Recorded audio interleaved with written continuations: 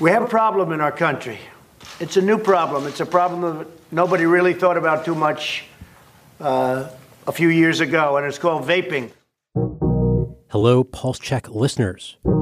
This is Dan Diamond, and today we are talking about vaping. Nobody knows too much about it, but they do know it's causing a lot of problems. Last September, in the middle of a mysterious lung disease outbreak, President Trump announced strict new regulations on e-cigarettes. We're going to have to do something about it. How people could get them, use them, what would be available. There have been deaths, and there have been a lot of other problems. People think it's an easy solution to cigarettes, but it's turned out that it has its own difficulties. But by New Year's Eve, the president had rolled out a compromise plan, telling reporters at Mar-a-Lago that he wanted to be careful not to crack down too much on the vaping industry. We have to protect our families. At the same time, it's a big industry. We want to protect the industry. It's an issue that combines public health, policy, politics. The president is eyeing his re-election campaign. Joining me to make sense of vaping, Sarah Overmall, our health reporter who's been leading our coverage on vaping. Sarah, welcome back to Pulse Check. Yeah, thank you for having me. And Paul Demko, former health reporter who now edits our cannabis team. Paul, hello. Excited to be here, Dan. So, Sarah, Paul, it would be helpful to me, as someone who has seen the headlines about the vaping crisis in the United States, people getting sick from using these devices. What do we know in the middle of January 2020 about vaping in America? Is there a crisis among kids? Are people dying from using these products? Yeah, well, there are two separate issues that oftentimes get conflated. A lot of lawmakers have conflated the two, and that's why both Paul and I are here, because we can weigh in on each.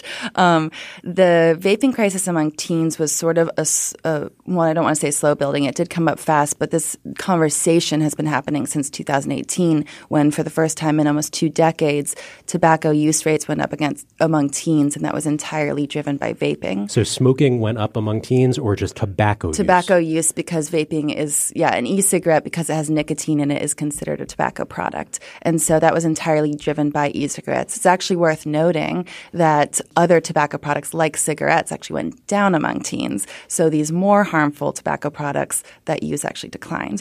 But because there was this teen vaping epidemic, as the former FDA commissioner called it, this kind of got put into public view. And so there was already a lot of concern about teens, their addiction to nicotine, what the long-term effects were before this summer's crisis of vaping illnesses that has since been largely connected to marijuana vapes, though we can't entirely rule out nicotine vapes. And I know a lot of advocates are very frustrated with us when we say that, but even the CDC right now says that 13% of those illnesses have been linked to nicotine only. And when you say vapes, what exactly are we talking about? Are these Juuls, the popular product that looks like a little USB device that you plug into your computer with a little light on the end? Are these the vape pens that people smoke, and they're long and thin? Something else?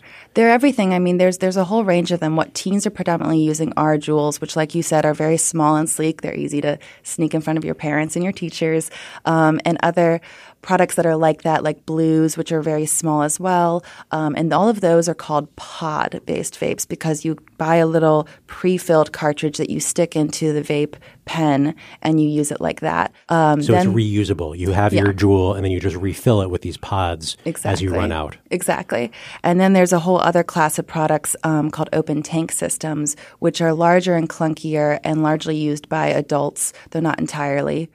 A lot of people have asked what these open tank systems look like, and if you've seen them on the streets, they are hard not to notice. They're kind of the opposite of a Juul. They're about maybe the length of a cell phone, and the tank itself is probably about the width of a cell phone, because it's a larger thing that you can fill yourself. You can mix flavors into it. So a lot of adults that like vaping can choose, to mix flavors, can choose nicotine levels even sometimes, and those are all bought in vape shops. So is this like microbrewing for vapors? If you've got a tank, Totally. You're like making your own flavor? Actually, yes. Yeah.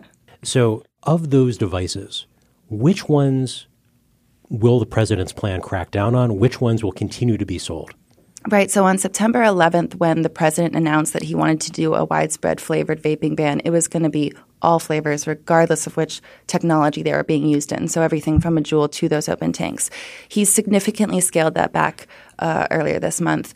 It's going to be just those pod-based flavors that we were talking about before, like Juul, but they're going to leave flavors on the market for all these open tank systems that are sold in vape shops. The argument being only adults are using those products and going into those shops, which anti-smoking advocates will quickly come back to you and say, teens are creative. They can get a product if they want to. They can go into liquor stores and buy vodka if they want to. That's what Superbad's entire plot is about. So they can go buy vapes if they need to. Superbad, the classic Michael Cera, Jonah Hill Exactly. movie. Exactly. Stay calm, okay? Let's not lose our heads. It's a fine ID. It's going to work. It's passable, okay? This isn't terrible. I mean, it's up to you, Fogel. This guy's either going to think, here's another kid with a fake ID, or here's McLovin, the 25-year-old Hawaiian organ donor. Okay? So what's it going to be? I am McLovin. The idea that there was a vaping crisis that presented public health risks, do we know how severe that still is? It is receded somewhat from the headlines after weeks of new cases popping up of teen users, young Americans who were perhaps mixing the vapes with marijuana. Yeah, I mean, according to the CDC, the crisis sort of crested in September and has gradually been receding since then. I think the latest numbers are 2,600, just over 2,600 individuals that have been hospitalized with vaping-related lung illnesses and 57 deaths. That's as of January 7th. And most of those, the vast majority of those have been linked to THC products. It's slightly over. There's a new report from CDC out today that says 82% of respondents said they had used THC products, and about a third said they had exclusively used THC products. THC being the product linked to marijuana. Exactly. It's the ingredient that causes people to get high.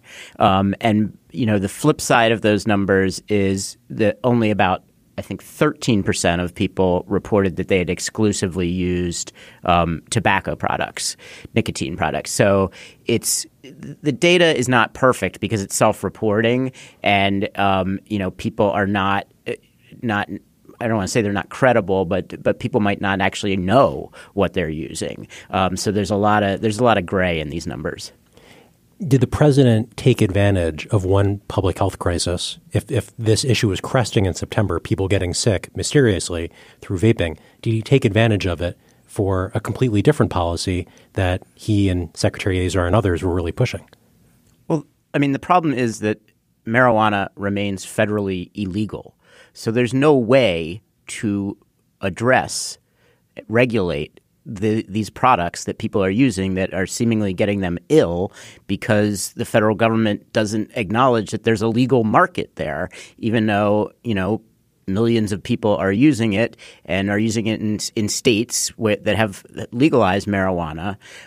So the federal government is really in a conundrum as to what to do about this. And, what they can address is what products are legal out there, and that's nicotine products.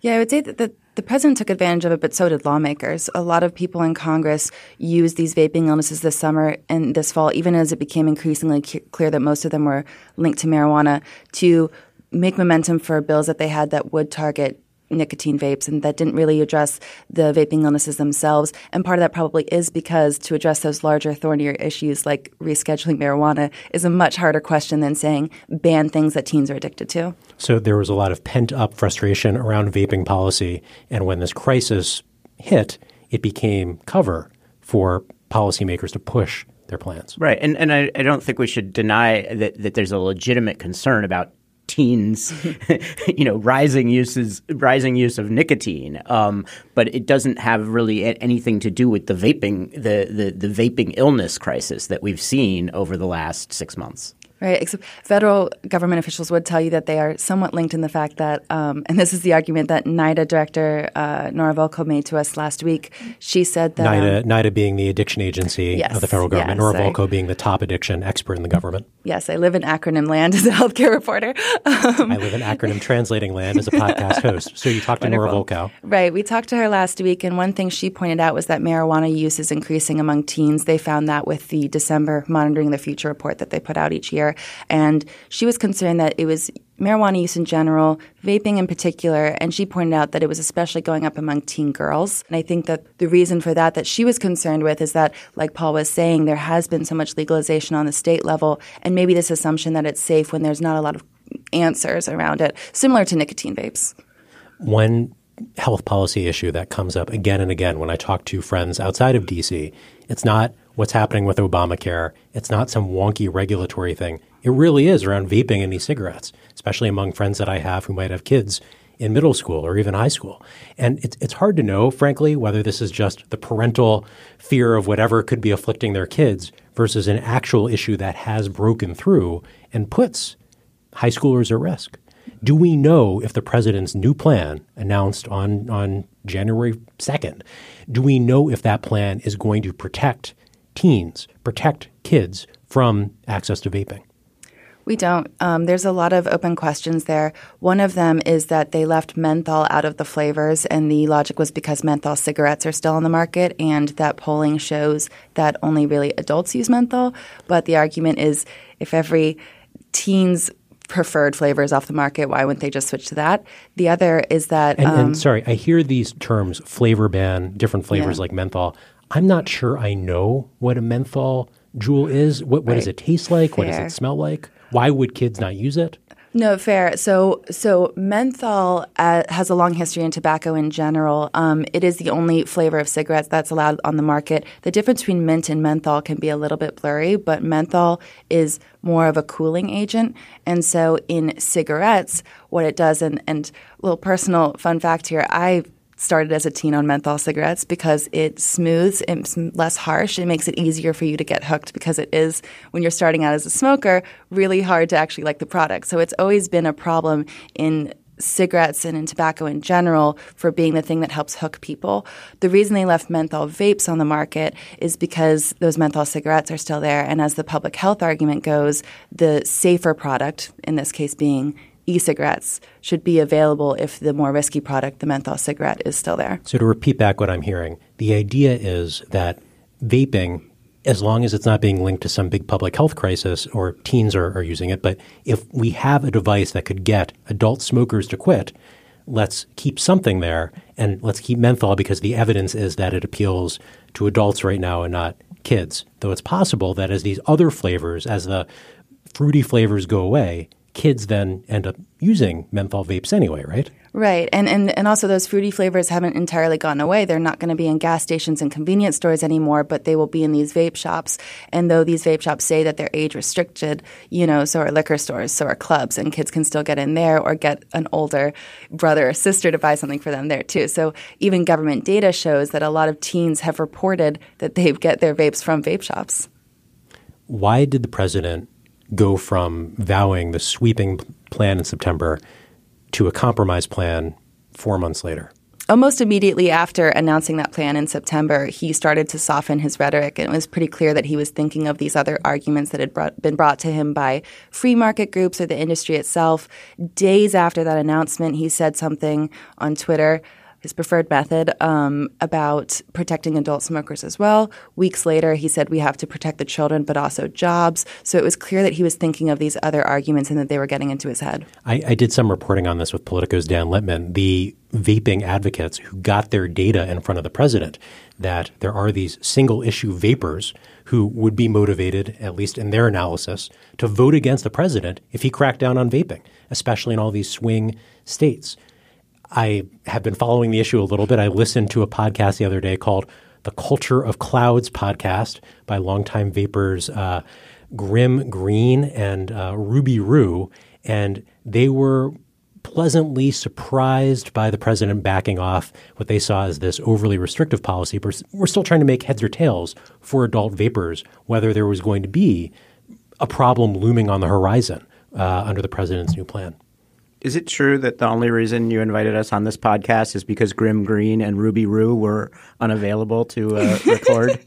Well, those are their anonymous names or nicknames, so it's possible you two are actually Ruby Roo and Grim Green, as far as I know. We've been found out. Well, I have problems covering this issue because I've only smoked socially more than 10 years ago. I've never vaped. And when I think about what it means to make a public health advance and get people off cigarettes, but to do it in a way that isn't making things worse. I still don't understand if vaping is the best avenue, if there's another way to go about accomplishing the goal of getting adult smokers to quit. Do we know any more after several years of this vaping experiment? That's a really good question. I mean, the truth is that the addiction products that are on the market that before vapes that helped people get off of tobacco aren't very effective.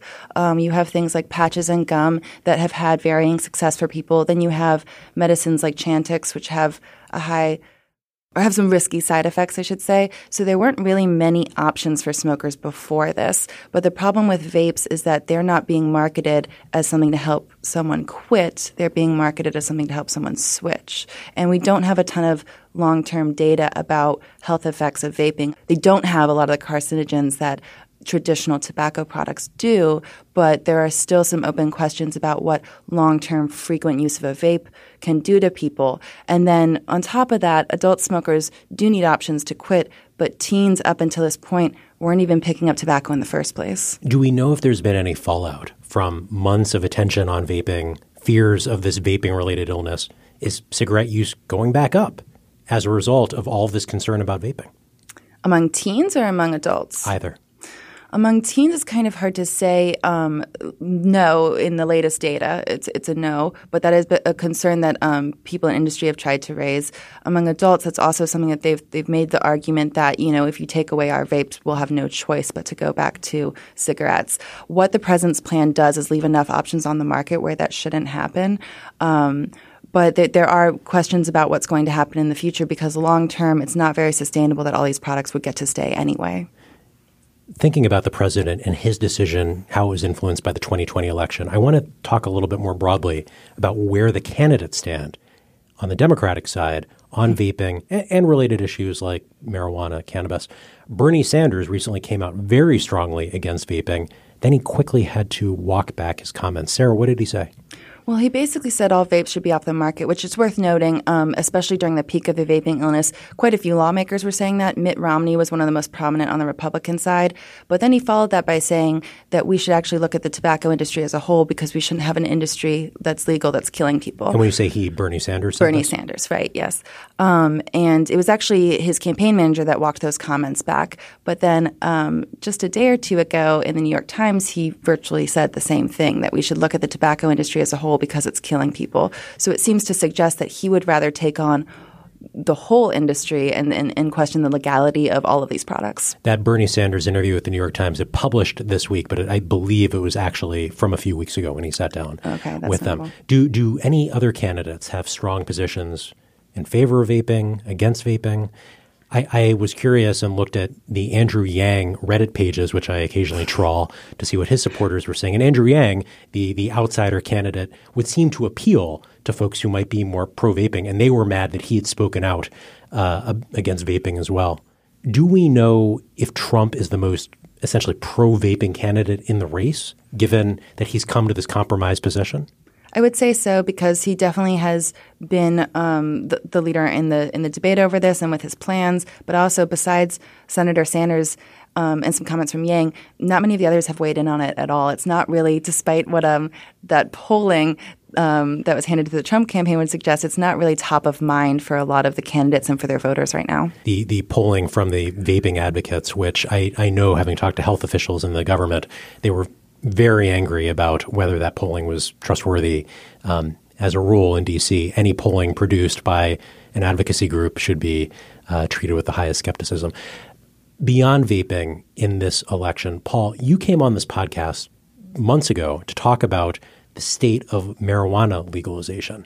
Do we know, now that the Democratic field has narrowed, is there clarity around who wants to legalize pot if elected this fall, or is it sort of like vaping? There's a lot of question marks around where the candidates stand. There is a pretty broad consensus among the Democratic candidates supporting federal legalization of marijuana. But there are a couple notable outliers in that. Probably at the top of the list is former Vice President Joe Biden, who has evolved considerably from his days in the Senate, where he was really, I think you could say, one of the architects of punitive drug penalties. But he is now saying that he supports moving marijuana from Schedule 1 under the Controlled Substances Act to Schedule 2. And he's also saying that he supports decriminalization. Now, those two things are somewhat at conflict with each other. And my colleague Mona Zhang wrote a good piece about this because, moving marijuana to Schedule 2 that would put it alongside drugs like cocaine. And I think, as most listeners will know, people are still going to prison for possession of cocaine. So there's a conflict there with Biden's stance. The other significant outlier is former New York City Mayor Michael Bloomberg. Bloomberg sort of famously once said that legalizing marijuana is the stupidest thing anybody has ever done. He's since also evolved quite a bit on this issue. Bloomberg's campaign told Politico that he now supports decriminalization and also supports allowing states to set their own policies when it comes to marijuana legality. And that's sort of the de facto policy that we have in place now, where states have been basically left to have medical or recreational markets if they choose to do so, and the federal government has left them alone. Do you think that marijuana legalization is something that a voter would hinge their vote on? No, absolutely not. I think while most people, particularly Democrats, the data show that people overwhelmingly favor legalization, it's not an issue that comes anywhere near the top of the top of the heap when it comes to how they determine how they're going to vote. So it's an issue where there's a lot of agreement, but that support is very shallow and doesn't have a ton of political resonance and doesn't have a huge constituency that's going to decide how they're going to vote based on a candidate's stance on marijuana. Something we see in Washington is there is a policy fight over one issue, say drug prices, and that issue gets resolved, and the same players and the same sort of arguments are then applied to the next issue. I'm curious if vaping and marijuana are sort of like that. We've now had a big policy fight over vaping. The president came out with this plan. Does that serve as a warm-up for a potential fight over marijuana? Does it reveal something about what that fight might look like? I think the players for and against are very much trying to position the debate in a way that will benefit their beliefs. If you see, like, the marijuana industry groups are very much on message saying this is why we need a regulated industry so that people know what they're taking and that they know that those products are safe. And, we've got decades of history that millions of people are going to use marijuana. We'd be better off if we know that if they are able to know what they're ingesting and that product has been deemed safe. On the flip side of that, you have a group like Smart Approaches to Marijuana, the most vocal anti-legalization group, and they're saying, look, this shows that these products are not safe, that this has been a charade, that marijuana is, not dangerous, and that the vaping crisis is, the biggest, evidence that we're on the wrong course here in terms of embracing legalization. Right. Yeah, I would say that what the vaping crisis has shown is that there's been a persistent problem in building a vaping policy because there's sparse long-term research on what vaping does, what the benefits are, what the risks are. And so if there's another area where there's very little long-term research, it's marijuana because, like Paul said, Schedule 1 has made it very difficult to do that. And so if anything, we're seeing these research gaps and how hard it can be to make a nimble policy that reacts to them. I want to pull it back to vaping as we finish out this conversation. Former FDA Commissioner Scott Gottlieb, who has appeared on this program and many other media programs over the past couple of years, but he drew a line in the sand. He said, vaping is dangerous, Juul is bad, we need to crack down on this. Looking at what the president ended up rolling out, did Scott Gottlieb miscalculate? Did he overshoot? Do we know in the administration who really won or lost here? That's an interesting question because Gottlieb did really raise the alarms in 2018 when that trend started to turn around for teens. And like you said with Juul, that's been sort of his enemy number one even since he left the office because of the market appeal that Juul has had for teens. He did advocate, though, for taking this approach targeting pod-based vapes versus the open tank ones that adults use. So despite his rhetoric and this sort of public anti-vaping stance, he does have a little bit more nuance towards it where he's always tried to shape a policy that would have what he's called an off-ramp for adult smokers while closing the on-ramp for teens. So I think actually, in a way, he did win. This policy that the president put out in January looks a lot like the draft version that Gottlieb made last year before he left his office. But he didn't win on everything. A lot of the other tobacco policies that he wanted to see through have just sort of been left in limbo right now. Those are things like nicotine caps and ultimately banning menthol cigarettes. So he won a battle, not the war. Juul, the dominant e-cigarette company that got a big stake from Altria, the longtime tobacco company, they have seen leadership changes. They're undergoing a makeover. Did Juul miscalculate? Did they play this wrong?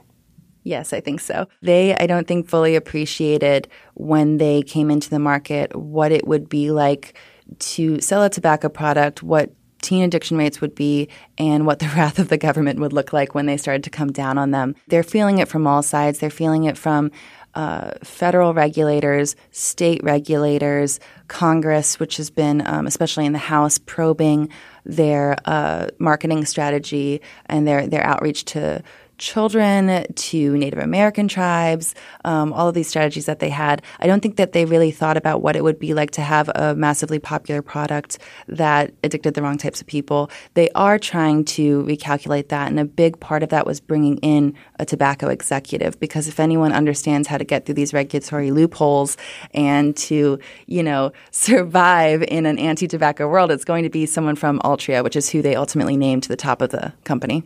Though isn't that evidence for every public health group that said Juul is just a tobacco company in sheep's clothing? These Silicon Valley guys who say they're going to make things safer, but in reality they're just trying to addict kids. Now you've got a tobacco executive running the company. Oh yeah, that didn't go down well with public health groups. But maybe these vaping companies should all be run by tobacco people because they do understand what these regulations are, and they're going to understand what they need to do science-wise to prove, what the benefits and risks are and what the marketing restrictions are going to be for them. And that's, I don't mean to say, I'm pro-tobacco or anything like that, but they understand how to work with federal regulators. And I think the problem was that Juul and a lot of these other companies had absolutely no experience with that. Last question. We just saw the president release his plan on vaping this month. What is coming next, Sarah, as the reporter for Politico who's going to be following and breaking a lot of that news? What are you watching for implementation and other signal posts along the way? Right. There's two main things that are coming up in the next few months. One is going to be in Congress, where a lot of Democrats were quick to slam Trump's policy that came out this month. And so they're trying to push forward a more sweeping flavor ban that would take all menthol products, including cigarettes, off of the market, along with a few other restrictions like banning online sales. So that's one of them. The other one is that in May, the FDA, and this was court ordered, so there's nothing that the Trump administration can do about this. In May, every single e-cigarette maker, regardless of the type, is going to have to submit their product to the FDA. And that's a very difficult and expensive process. So even after this whole discussion we've had about all these systems, these different products that can stay on the market, a lot of them might not be here next year because of that. They're undergoing what's called the PMTA, the Pre-Market Tobacco Authorization. Exactly. And what that is going to require is, it's not just an application saying why I want to market my product. It's going to be studies on health, on risks, on the potential to hook people. And then the FDA is also asking all these companies to explain essentially their public health benefit. If they have a net benefit to the public health, that's going to be a really hard bar to clear when a lot of teens have become addicted to nicotine. And do we know how new FDA Commissioner Steve Hahn, who was just installed a few weeks ago, do we know where he stands on overseeing vaping policy? Not quite yet. He just got confirmed in December. And in his hearing in the Senate in November, he largely swerved those questions, even though that was really a majority of the hearing from both Democrats and Republicans. But the lawmakers did say, we want to have concrete answers from you within your first 100 days, not just about e-cigarette regulation, but Juul in particular. And so he hasn't really come up with a concrete answer yet, but he's going to have to soon. And Paul, is there anything with respect to THC vapes or other areas where cannabis and vaping crossover that you were tracking as our cannabis editor?